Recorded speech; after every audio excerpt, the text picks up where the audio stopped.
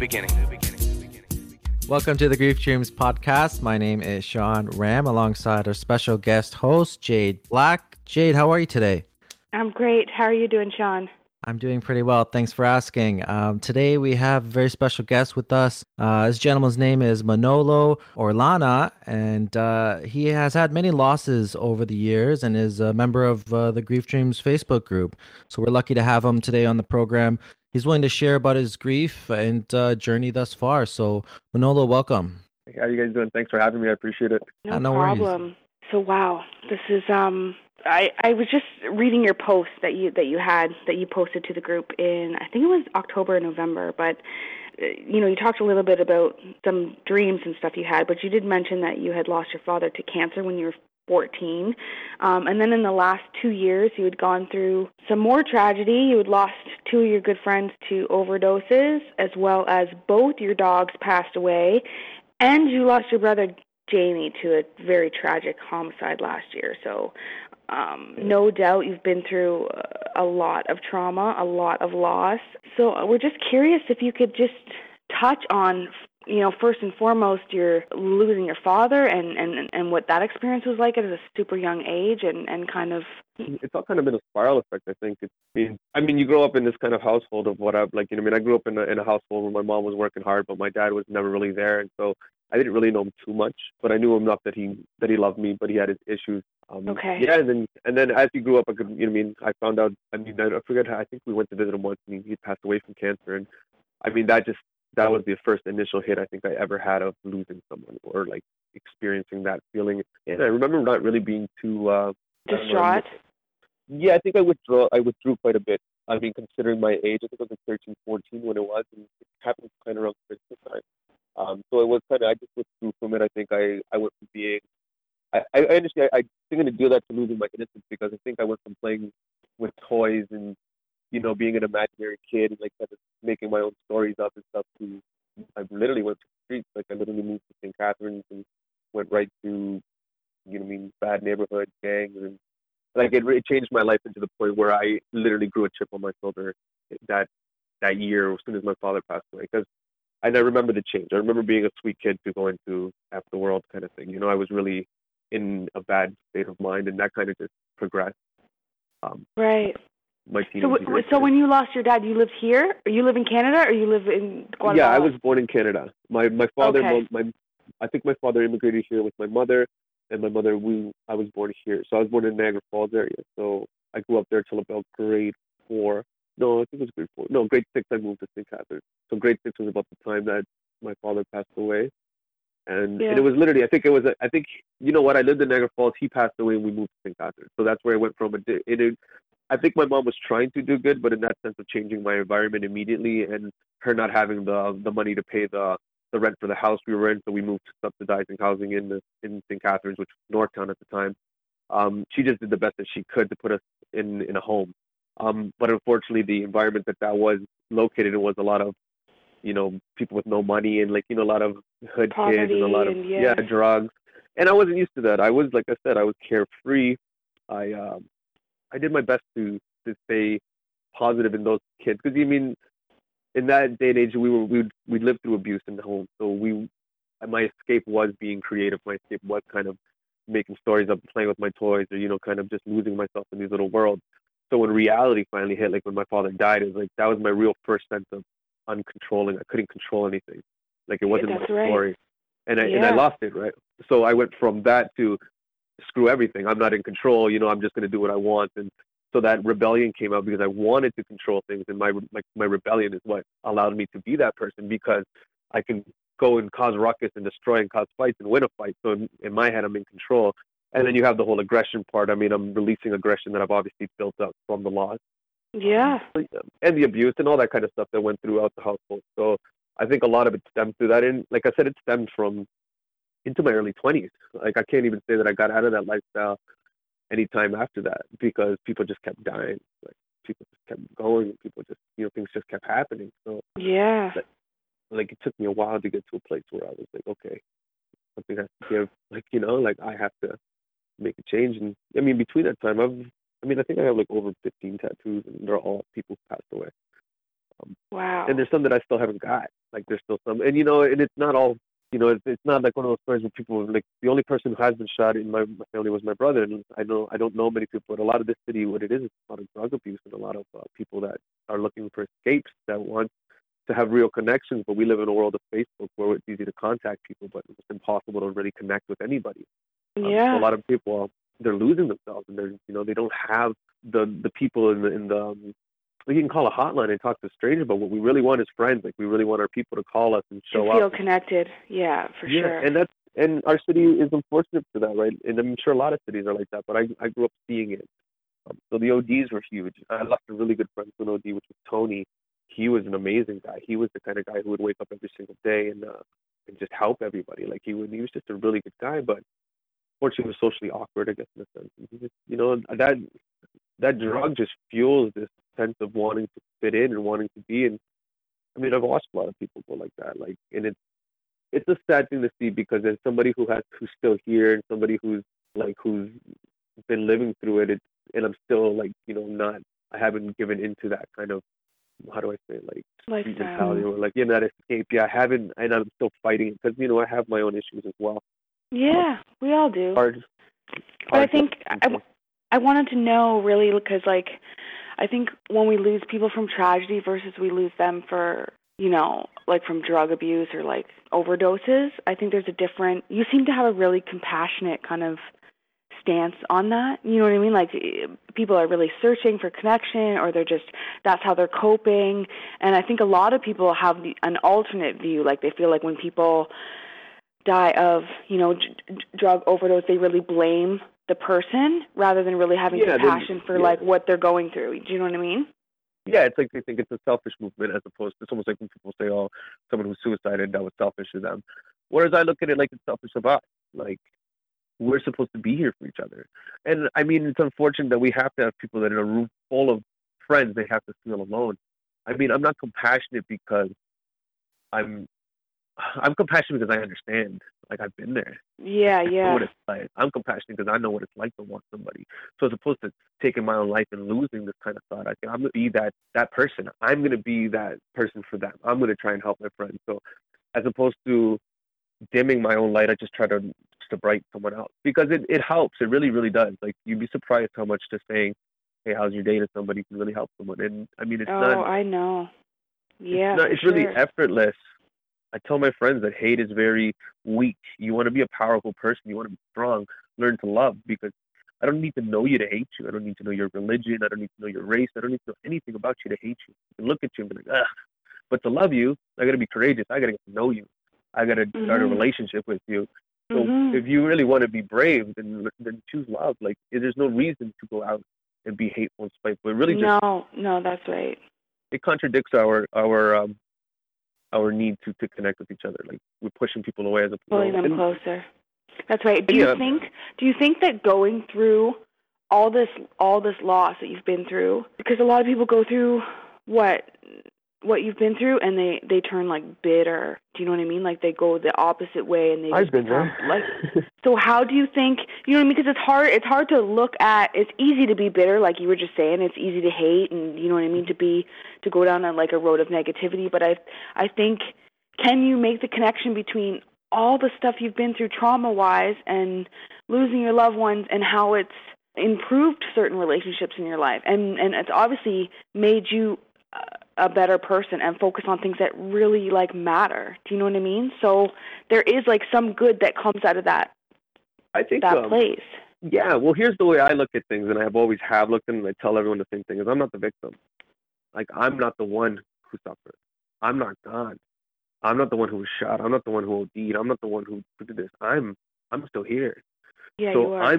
I still have a chance. I still have an obligation to do something for the people who lost. Because even regardless of what my feeling might be, this wasn't done to me purposely. None of this was done to spite me. And regardless if I might feel, oh, God's doing this or this is happening, if I bring myself to that point, it's an excuse. And it's an excuse to not excel in life. And it's an excuse to continue to not proceed into a positive direction.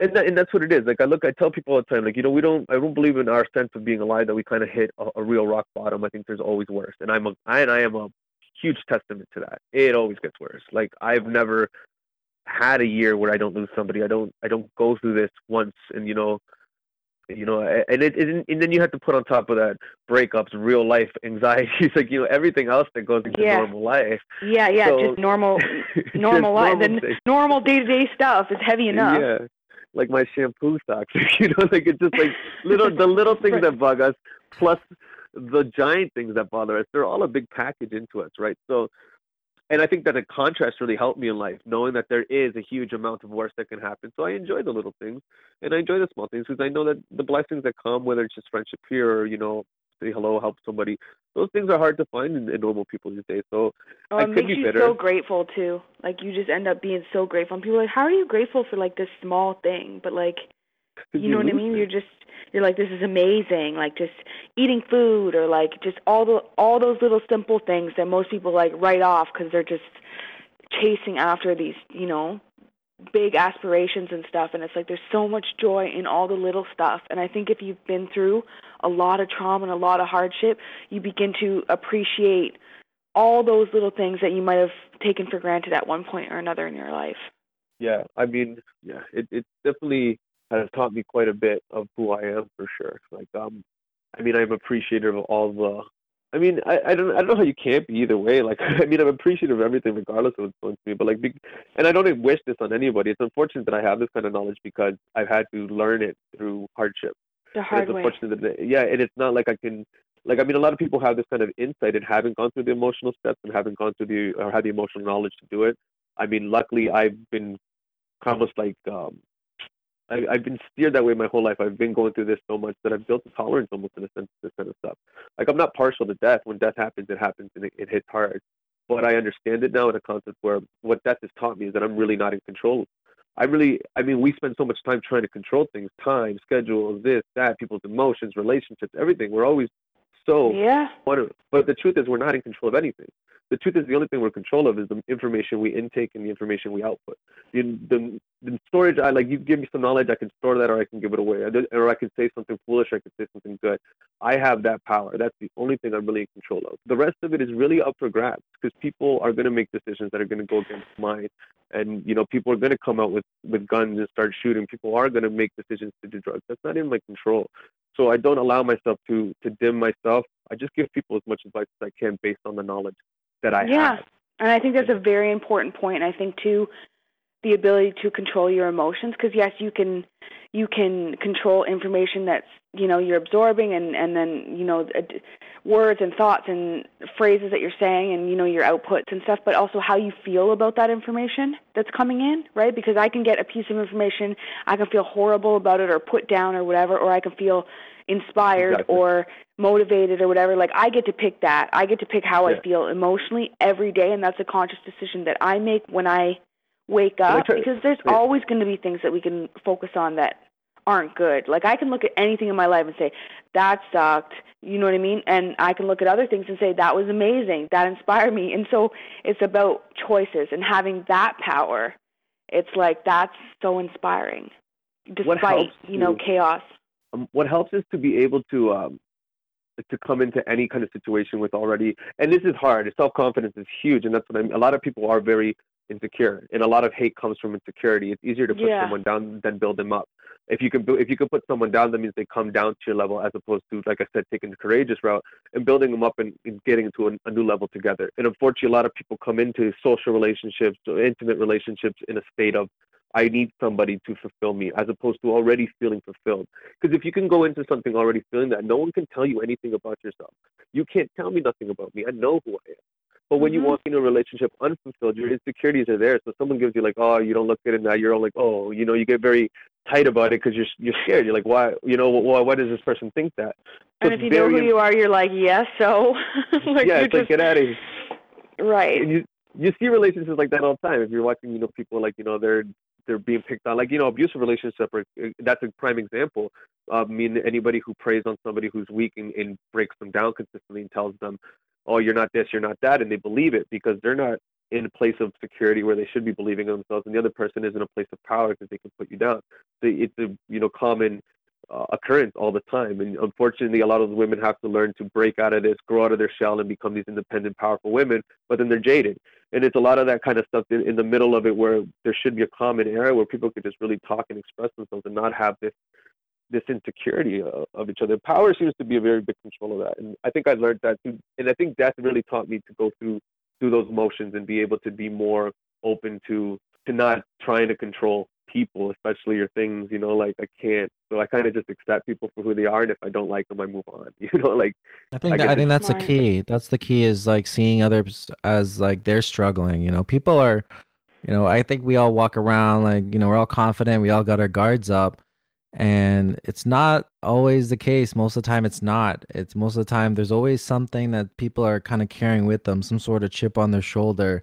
And I think understanding that, hey, that person is struggling, even though they might be spewing hate at me, or even though they're I don't know, Instagram comments or hate filled or whatever it is. We live in a society where there's lots of that going on, but deep down inside, it just seems like they're struggling. Mhm. Yeah, you can see that in a lot of people. Like, I mean, I try not to judge people. I mean, I'm a culprit as just anyone else, I'm a human being. Like we all get to our points where we make stereotypical remarks, or we make assumptions. And Yeah. but I mean, I try my best to look at people and view them as an individual. I mean, we group people so much together that we kind of lose that emotion of being able to know that you're an individual. You feel things differently. Your bad hair day could be just as equally emotionally to me losing someone, because you haven't felt that emotional level yet, and that's Right, right. It important. has to do where those attachments are before. And I always say that to people, like you can't tell them how much, because one person's suffering is another person's, you know what I mean? They're cool with that, or vice versa, or whatever it is. So people take to different experiences in very different ways, and we don't really get to pick how they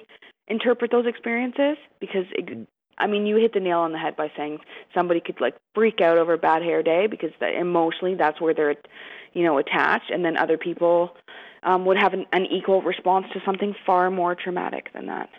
Yeah, and it's important to have emotional intelligence. It's important to understand yourself emotionally, and It's not just so understand the emotional important. of yourself, like and really look into yourself. Not look Mhm. at what's scientific or in the book, or this is emotional, or this is forget all the chemicals. Look at yourself and where you're in depth at. Where does your hate lie? Where does your love lie? Where does your priorities of this lie? What are your looks on love? Really like yourself, like really get to know you, because at the end of the day, if anything that's going to teach you is that there is no redo. This is it. This is the only chance you get. You will have no chance after this. There's only one of you that ever will exist again. You mean your only choice is to maybe have a kid and have someone who's in like of you, but never you. So don't waste this time. Like don't get torn up because someone else lost their time. Let that be a reminder that there is a time limit to this, and there is everything. And wake up and don't impress everyone. Impress yourself. Get out there and really walk into a room and know that you are impressed by who you are, and forget what everyone else is, Mhm. because it's a waste of time, and it really really stunts your growth as a human being. And it's unfortunate to see so many people, because you can give that information to someone, and again, they'll choose not to use it. They'll choose not to take that, because that's what they're in control of. Because it's easier to not work Yeah. for you are. It's easier to say, "Oh no, I don't want to," and that's all right, because that's not in my control. I can give you this information. You choose to make something yourself, and at the end of the day, I'm going up. Like I said, Yeah, yeah. there's no rock bottom. You fall on ledges, and you choose to either roll over or climb, and that's Mhm. what it is. What was it like when you found out that your brother was murdered? It was I was at work, so it was actually, to be honest, today's the anniversary, it's the second year 2 anniversary. years. Oh wow. So today, like it was just a coincidence you guys put the interview for today, and I mean I purposely didn't say anything because I figured it would give me a good outlet today. I mean I try to turn every, I guess, negative into a positive, in a sense. So I figured, Yeah. hey, this is an outlet for me to speak to people on a day that it happened. This was about the exact same time I got the call. So I was at work and I got the call, and it was a friend going, "Hey man, like your brother just got shot." And you know what? It didn't immediately go to my brother's dead. Like I didn't immediately, my mind didn't go to, "Hey, your brother's dead." But I remember just, all my street sense came off. I freaked out. I lost my mind. I was just, hyperventilating. I fell on the ground. I did what, anybody would do in a situation so painful. Um, Yeah. and at that moment, I was going through something emotionally with the breakup that I had gone through, and I was, on anxiety pills and depression pills, and I thought I was the worst thing in the world. And then this news came. Everything that I ever knew went out the window. Everything I knew about pain, everything I knew about loss, everything I ever knew was just gone. It didn't exist. I didn't know pain. I was woken up to what pain really feels like, to what loss really is. Because I got that call and I just like, oh my God. And unfortunately, because he was in Calgary, they weren't giving us any information. They didn't want to tell us over the phone because they had no proof of who we were. So I'm getting details from this person. Details. Now I'm reading the newspaper. And I'm at my mom's house because by this time, my friend had picked me up and taken me to where my mom was. Everyone's there, and I'm in the room, I'm sad, but I have this thing about me because when you're a pillar in a house, you don't want to fall because the whole house will fall. Yeah. So it was me in this room of knowing, oh my God, like my brother's fucking shot, and like what am I gonna do? Like, and I'm looking at my mom, I'm looking at everyone like, oh Lord, like because we don't know if he's where he's shot, what's going on. I call my buddy Alden Paradise and I'm talking to him and I'm like, Alden, what's going on? And he's apologizing to me, and I don't know why he's apologizing because I'm like, there's nothing. Like, I mean, like, just tell me what's going on, and he tells me, I did everything I could. And at that moment, I knew, right? As soon as he told me that, I knew it in my heart that my brother had passed away, and I still didn't believe it. I still knew there was a chance because there was two stories in the paper going at the same time in Calgary. Two men were shot in two different locations. No disclosure of the location. Both in critical condition in the hospital. So I'm looking at this, reading it, and I'm looking at the updates. And I remember the moment exactly. I don't remember what time it was, but I remember like it was the worst feeling of my life, and the worst. I've never felt anything like this. Like when I swiped that screen and it just came up, man dies in hospital today. And I didn't have to read anything. I didn't have to look at the address. I knew. Like it just my heart just broke, and I looked at my mom, and I didn't even say nothing to her. She just screamed so loud, and it still echoes in my head. Like it was just an intense feeling of pain. Like it was just I've never felt that, and I never wish for anybody. I tell people all the time that I never want you to feel like I felt that day because it broke my heart, and I had to renew myself. I fell into a hole that I didn't climb out of addiction. I fell into addiction. I fell into alcoholism. I fell into coke addiction. I fell into a series of events. My life went upside down, and I remember, everyone started the petition. I went blank. I just started drinking really. Like my sister, thank God for my sister Myra, because she was an amazing person at the time. And my mom, going through, she really wanted to be involved, but my sister really just took hold of everything and got everything together, the GoFundMe account, because we had to fly him back. So everyone band together. It was an amazing scene to see how many people got together to get my brother home. And it was crazy and so fast too. Like yeah, it was something I don't know if I could ever repay to everybody because to be able to go see my brother, just to go visit him is a great thing, And I really owe people a debt of gratitude for that. And, as much as I can't repay it in money, I repay. And I guess that's another reason I'm kind to people because people were kind to me at a time of my need, at a time where I didn't have anybody. I had a friend, Holly, at the time who was there with me from the beginning. Actually, I had taken her on a date the night before, and she found out the next day. I found out the next day my passed, and she stayed with me the whole time. I mean, that's just some people just kind of reach out from the bottom of my heart, even not knowing me. She still stuck around and gave me that emotional support I needed in that moment. And I'm very grateful to people like that. And I pass that on to other people because I can't allow myself to be murdered as well. I can't allow who I am to be dead. I can't allow who my brother was to pass away within me. I have an obligation as a man to live in his spirit, live who he was. And he was a strong person. He didn't deserve what he got.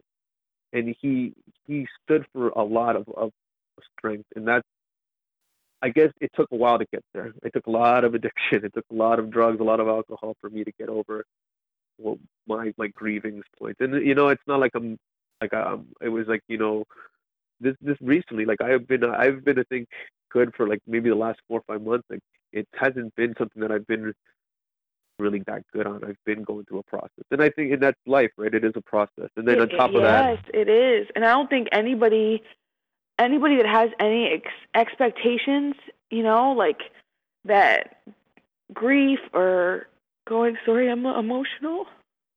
Oh, I know. I think you said it earlier. I think you said it earlier that the changes that you had, the change in thinking of conquering that fear, and you changed your attitude where you're now taking in information and learning new things.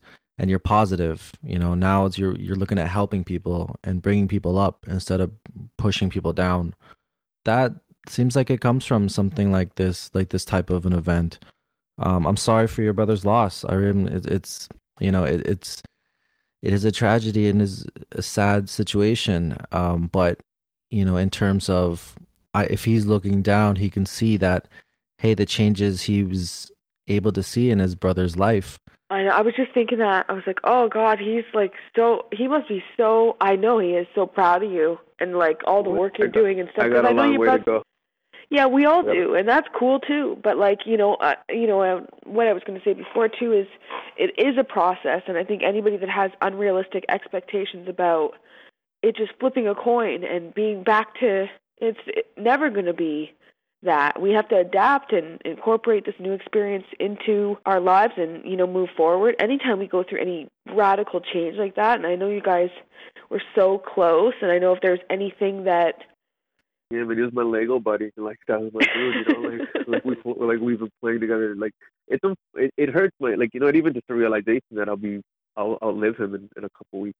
It's crazy. And you know what? When I met you two or whatever, I was 14, 15 years old, and the very first thing I remember about you two, we used to always hang out behind Jumbo Video there, and you guys were attached at the hip.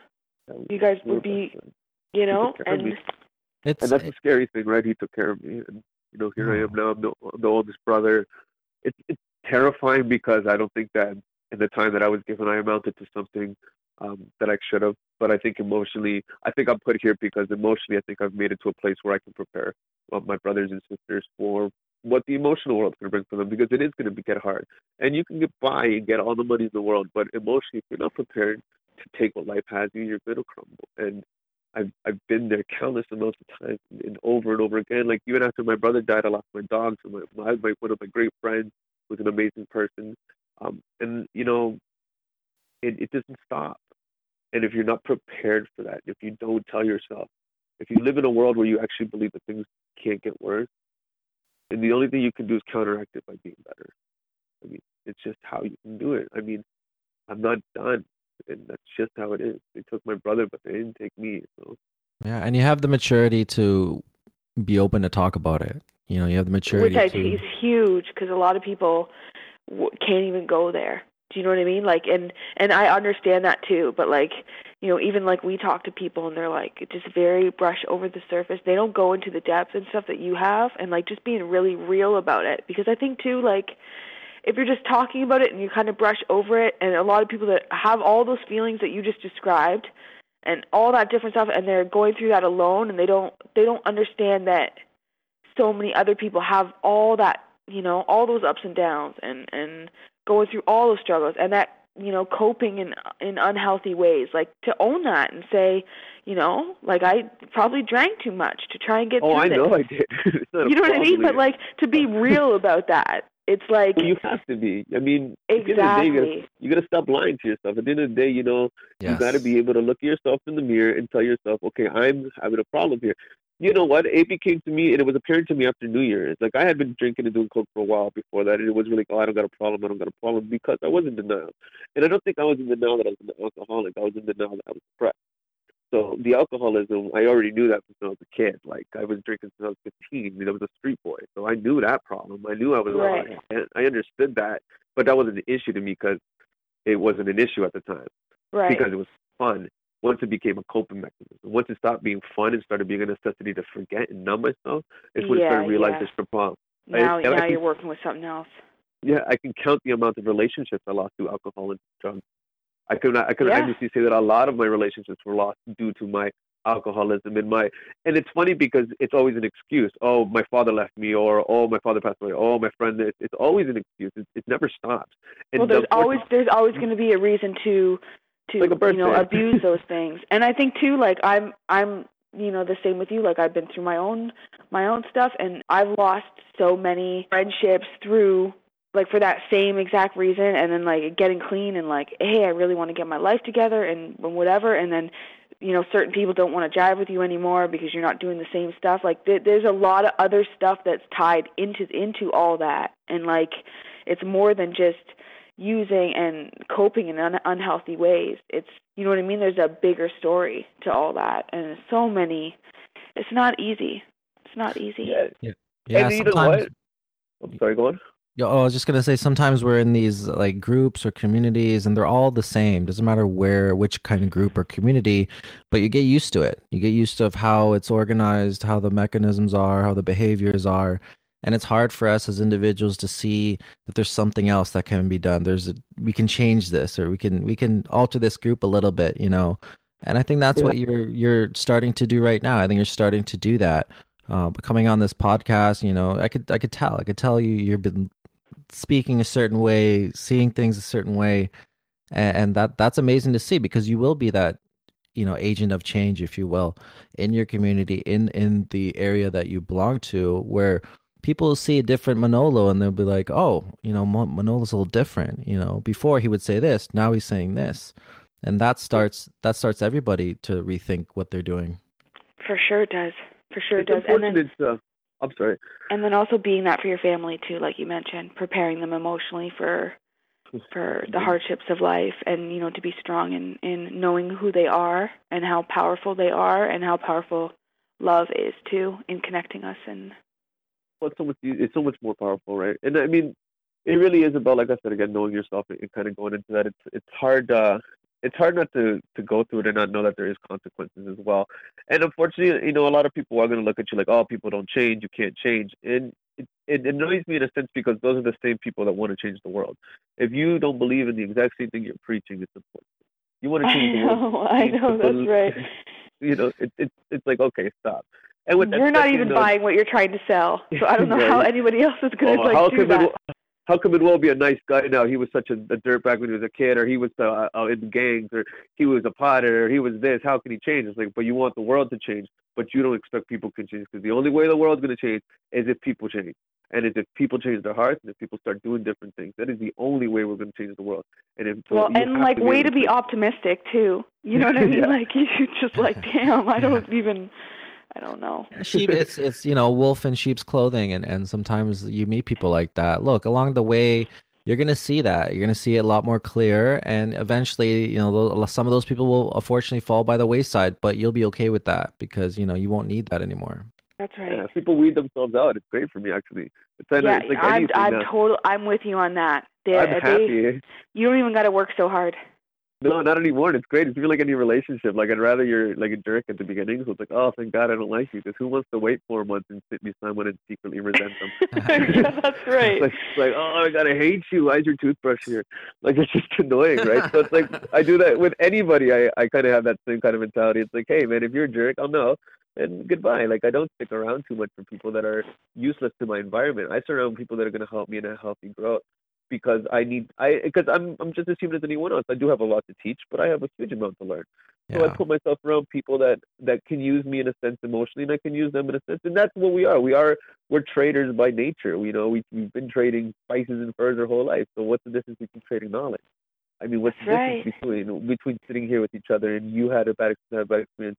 And I think a lot of people say misery loves company, but I think love loves a partner. And that's just what it is. I'm not looking for company. I'm looking for people to ride with. I'm looking for people to be beside me and really like build me up and help me. And the same vice versa, I could offer the same courtesy to you. Yeah, I'm with you on that. Unfortunately, you know what? A lot of the things that I've been through too, and you got to understand too, because even after my brother died, a lot of the negativity I had still spewed onto more, because when my dogs died, a lot of the reason they were aggressive and mad was because of my alcoholism and me being neglectful in a sense. Like, yeah, I was walking them and doing anything I wanted, but I wasn't giving them the love. And animals are just as much, emotional as we are. You know, if anything, they're more emotional because that's all they have. They can't talk. They're just like, dude, I love you. I'm gonna lick your hand. You know, so to me, being that person set off to my dogs, and my dogs ended up attacking my roommate one night because they were so in a sense of how do I say, like, distress, because they could feel me crying every day. Yeah, I'm crying every day in my bed.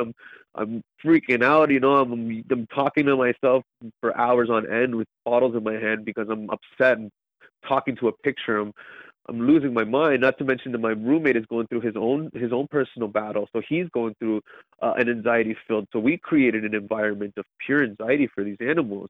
And unfortunately, it took the wrong turn. They were already aggressive towards each other. I kept them separated.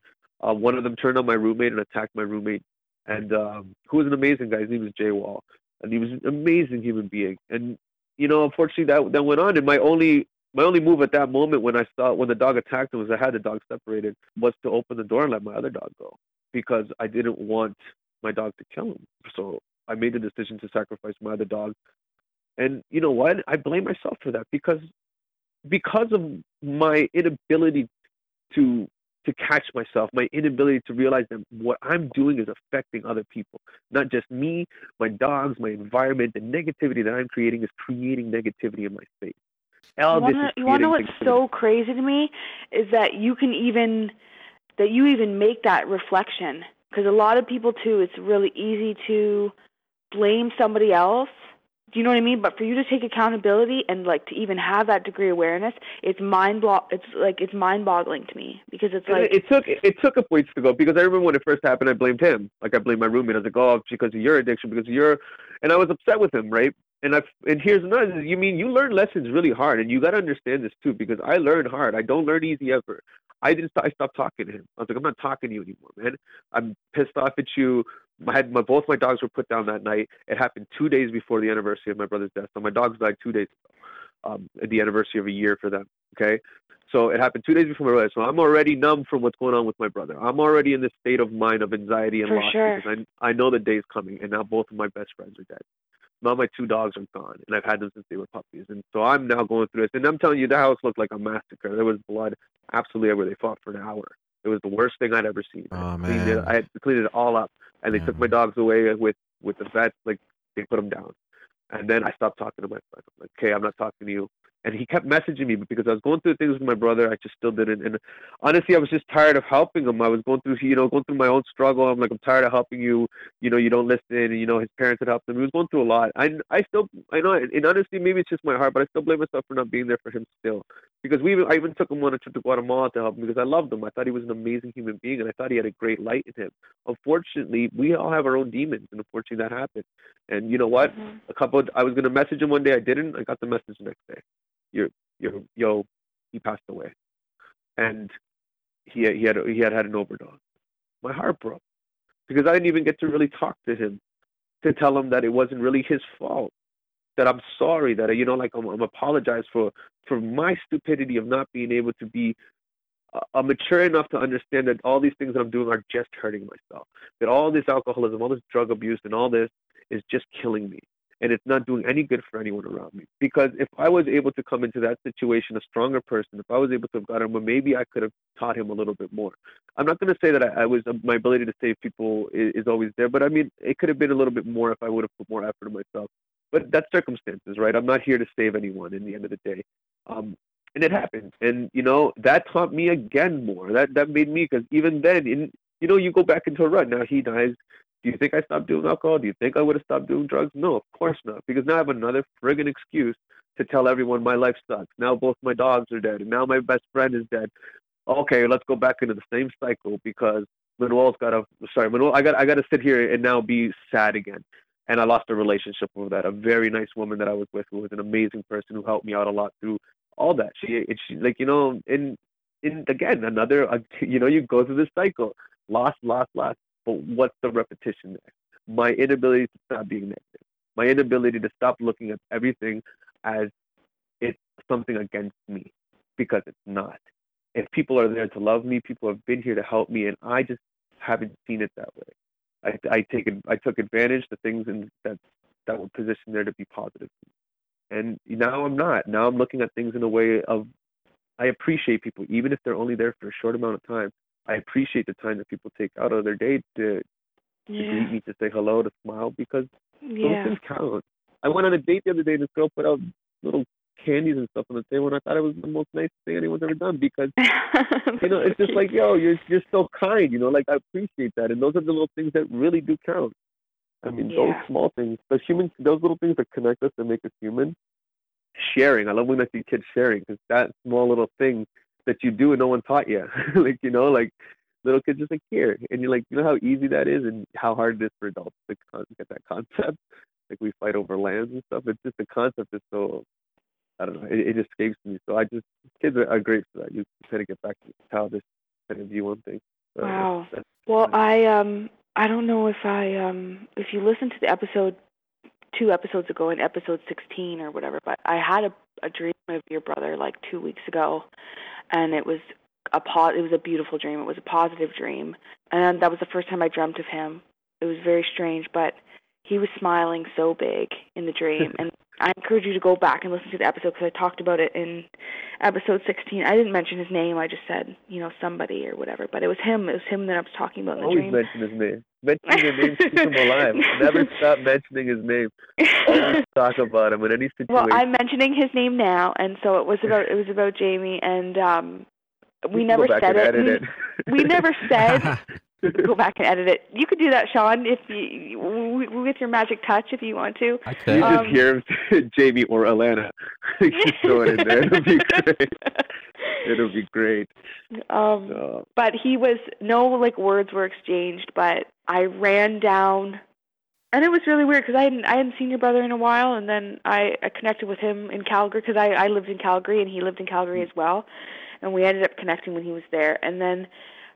The last time I talked to him was on the 10th of February, 2 years ago. So it would have been 12 days before he passed. And we had a brief conversation, just, hi, how are you doing, and whatever. And so I hadn't dreamt of him or anything, and, obviously thinking about him from time to time and you and your family and all that. But he was smiling so big in the dream. And I just had this general feeling like he's all right. Do you know what I mean? Like he's. Well, I'll that was the feeling. And so my question to you is: have you had any other dreams other than the one that you posted? Yeah. So the first dream I ever had of him. Okay. So the other dreams that have occurred after that, before I tell you the first dream, the reason I think I've had bad dreams is because I realize he's dead, and I'm a very conscious dreamer. I dream almost in the same place all the time. Like it's like a little town, I call it. I could map it out in my head. So I'm a very, very conscious dreamer. I can almost control a lot of my dreams. So when I see him now, I know he's passed away, and I tell him, you're not here. And then it all goes to crap because my self-conscious kind of breaks it down like he's dead, and then that image comes in, and then I try to resuscitate him most of the time. But the first dream, so that was the dream that you posted on the website, was that you were giving him CPR and you couldn't revive him. Well, we were talking on the couch. He came and we were having a conversation and we were playing video games. I remember being very excited to be playing with him. Like, I was sitting there, like, yeah, like, it wasn't like I had come to, like, I was like, oh, geez, we're sitting there, we're having fun, and it's a chuckle. And then I looked at him, and I really looked at him, and I was like, you're dead, man. And when I said that, he kind of looked at me, and his eyes kind of went pale back, and he fell into the couch and started gasping for air.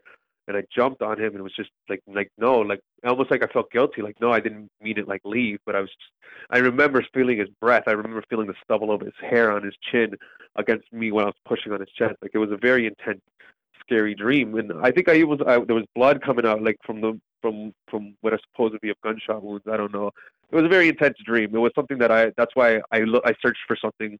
And I found the creatures when I spoke about it, and you gave me the connection because I needed to I understand myself in a sense, that emotion where I could make the connection of why I went there, but I wanted to understand a little bit more into depth, and that's why I wanted to see if other people have dreams like this and what it really means, right? Because I'd like to be a little bit knowledgeable on what it is that I'm going through because it makes things easier. Just for myself. And you know what? I do sum that up to my conscious knowing that I kind of accepted that he has passed away. And my dreams now, and they've come subtle now. They're never like that anymore because I tend not to say, you passed away. I just kind of enjoy my time with Jamie while he's there. But the first dream I ever had of Jamie was after he passed away, not too long after the funeral. I was walking through a marketplace where I could only assume it's probably like Guatemala in my subconscious. And I remember walking through there, and I'm just looking around, in this little town, and I get a tap on my shoulder, and I turn around, it's my brother. And same thing, he looks younger. He looks like the Northtown Jamie, like the one you do. Yes. Yeah, so very, very happy. He was wearing a jersey and shorts, and he was playing basketball, and he had his mushroom cut, and he had a smile on his face. He's like, and he's just looking at me, and he's like, yo, I'm good, man. He's like, I'm good. And I was like, James, and I started crying, I'm staring. He's like, I'm good, Manolo. He's like, I'm all right. He's like, and I just woke up crying. I was just like, that was the first dream I had of him ever, in a sense where he spoke to me in a direct fashion, where I could believe it was him whether I believe it, because you have that separative. Is it God? Is it my subconscious? What is it? But Yes. I like to believe it's him because it was such a feeling of, oh my God, and I felt it. That's my brother. Your brother, right? And that tap on the shoulder, that turn around and that smile, and it's almost like he was gold and shiny. Like I just saw him there, and I was like, oh man, like I miss you so much. Like it just, Yeah. yeah, and it just, yeah, and that kind of just put me off. I haven't had, I guess, recent season. If I had, we were just kind of hanging out. Like it was like he was Yeah. there, but it wasn't a Yeah. direct like I acknowledged. But his not like presence. so profound like that Exactly. first one. Almost like And a that's, protector. Like yeah, he's in my and you dream know as what? like settles over me. And people always say that exact same thing that you say. Like, I don't know if it was him, if it was God, or whatever. But like, I know my brother, and I know the feeling, and like this comes up so much. And we always tell people like, whatever you believe it to be, is like that's what we're sticking with. Like, we don't challenge any of that because it's like, we don't know what you need and what you feel in your heart when you have that dream, and how you feel when you wake up. If you feel comforted or you know what I mean? It can help people so much in like moving forward and understanding too that, I may be going through a lot of pain here, like in my social experience here, but they're okay. It's not like they're, do you know what I mean? Struggling and in so much pain. Like I believe that. And I think I don't know if I'm fortunate. I don't know if I'm religious or not religious. I grew up in a religious home, so I do have that God aspect of me where I have been taught religion. And that heaven and hell concept is obviously a huge debate that we'll never get into because I don't argue that with anyone because people have their beliefs. But I don't. I tend not to. I've never really drifted to that. I think maybe once or twice. It's like, oh, did he go to heaven or hell? I honestly, my brother's gone. Where he is up to whatever the universe has brought. I can't. If I lose my mind trying to understand where he is and not focus on where I am, I'm just gonna lose it. And I know it. So whether he's in pain or in happiness, I just know he's not here. I don't put thought to it. I don't, and it's not that I don't care. I guess it doesn't affect me as much as the aspect of the loss. Like like that. Yes, absolutely. And I think it's totally fair. But I think when you're talking about the dream and he's looking at you like, I'm good, and you have that feeling like without so many words. Yeah, I would totally agree with you. I don't think debating it until you're blue in the face is really important. I think irrelevant, really. Yeah, whatever you need to do, and however you move forward, then that's the right thing for you. Yeah, and I think we all cope with it because, like, I think the dime, like a lot of people, like when I was growing up, people tell you find a dime, it's this peace giving it to you. And I find dimes all the time, and you just want to tell yourself, that's my brother, or that's my friend, or that's this guy. Or if you find two dimes, we have coping mechanisms, and we find any way that we can to be comfort. And if that's what works for us, that's what works. As long as I am totally with you on that because I hear that all the time too, and I never say, oh, there's no way that that's your grandfather, or there's no, like, you know what I mean? I don't get to pick what works for you. If it's making you feel good and it's helping you move forward, then you believe whatever it is that you need to believe. You know what I mean? I'm not in a position to convince anybody of anything otherwise. It's not my job. Yes, it's not. And I don't think it is our job to enforce our opinions on everyone. And and that's the thing with me. I give an open opinion to everybody. I never try to be conviction with my opinion where I'm trying to convince you of what I'm saying. No. I give you information. I mean that to everybody though. Like I don't talk to people where I'm like, well, I'll tell you this because this is true and science. I'm like, this is my opinion. Take it or leave it. And take the information or leave it. And I don't really care what you do with it. Just take it for what it is, but respect it. And yeah, for sure. I'll do the same for you, right? And that's just how I am with people all the time. And I think it works pretty well. I mean, you meet some people along the way that you're just like, too much. Yeah, you'll never get rid of people who have adverse opinions or very solid, cemented opinions, right? Everybody has the way that they, like you said, that they cope. And honestly, the way I see it is a lot of people, they remember the loved one who's passed and they're honoring them, by thinking of your brother. Some people might think, oh, you need to get over this, or you shouldn't really think those things are going to make you sadder. The way I see it is it's honoring them, but by remembering the good things and the memories of him. Like, it's amazing that you can every now and then have a dream where you're playing video games or hanging out. A lot of people don't have that, and so that's pretty cool that you can have that experience with him. We like to have on our show, we like to actually, maybe manifest a dream. I don't know if you want to have that dream. I mean, today is an auspicious day to kind of do that. So is this something that you'd want to put together, a dream, maybe where you see him tonight and have something special? Technically, what he's asking you is if you could have any dream in the world of him, what would that look like to you? What would you guys be doing? Where would you be? Oh, if I could have any dream, my brother, I don't know. There's so many scenarios. I'd probably just be making music with him, hanging out. I mean, I don't think there's one scenario that I could really put together. No, but you know what? I like how your mind went right to that because you'd be Yeah, that making sounds good. music. Yeah. It's something that you guys did together, and you know what I mean? It's simple. It's really all it would be, but the simple things, like I say, are the things that really mean the most. Like, you don't remember that Yes. big trip to Aspen. You remember eating dinner and the way they laughed.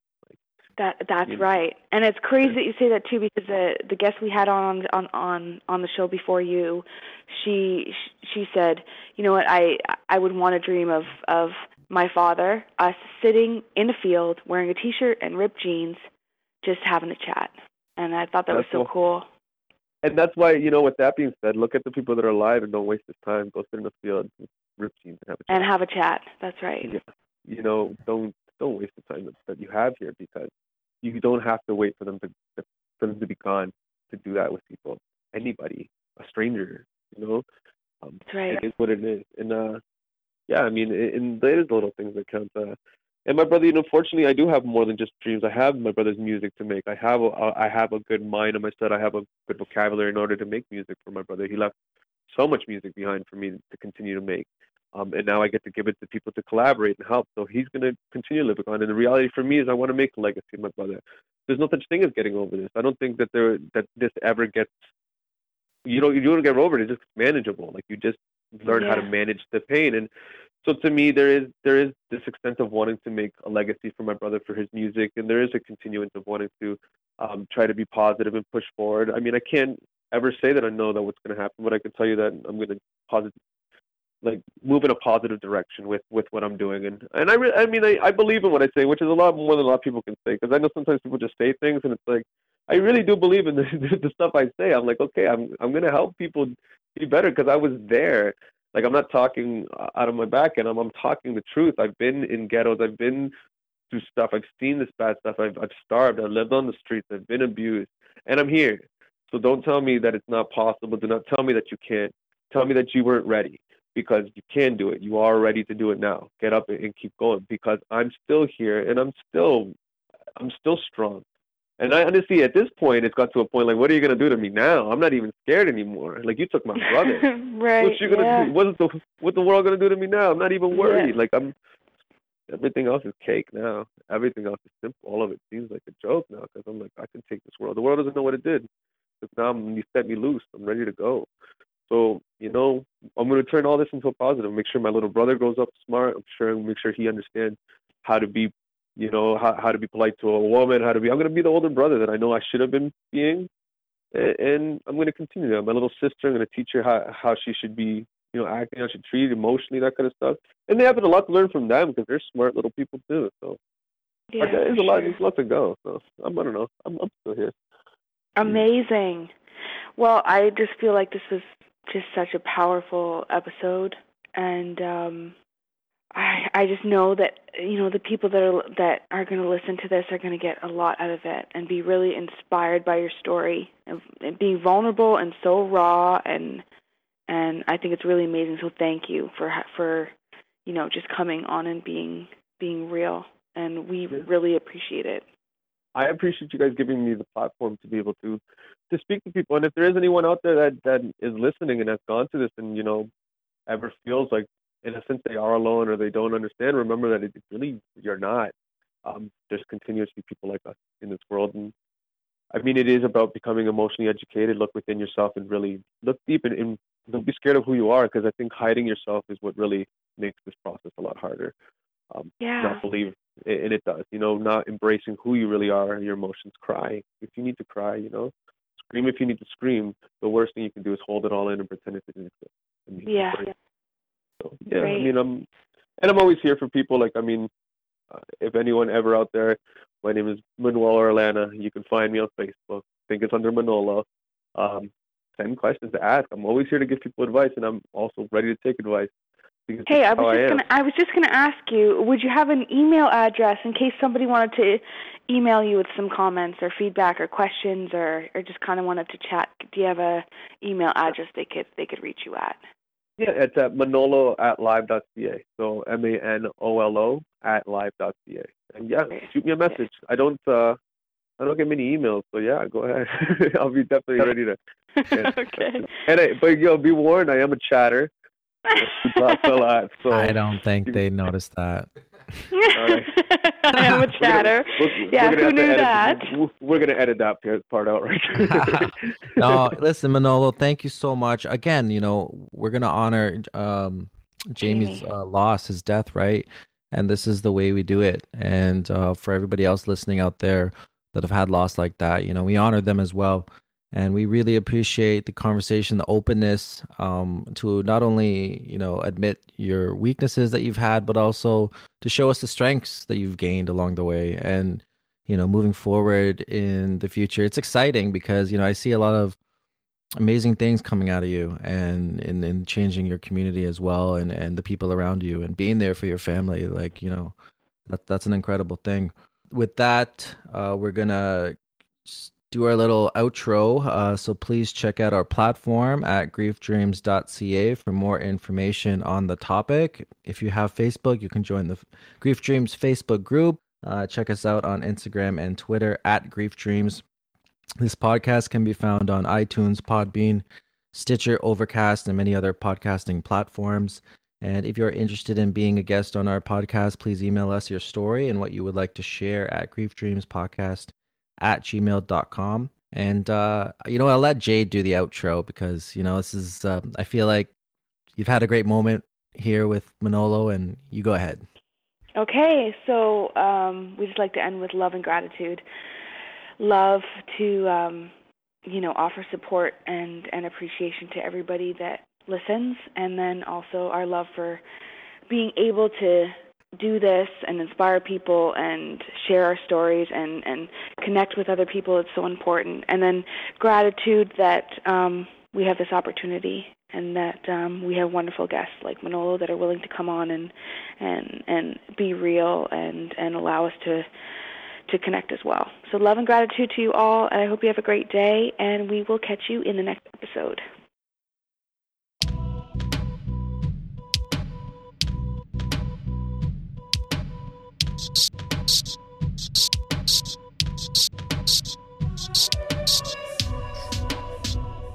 The new beginning. I have introduced myself. You have introduced yourself. This is a very good conversation.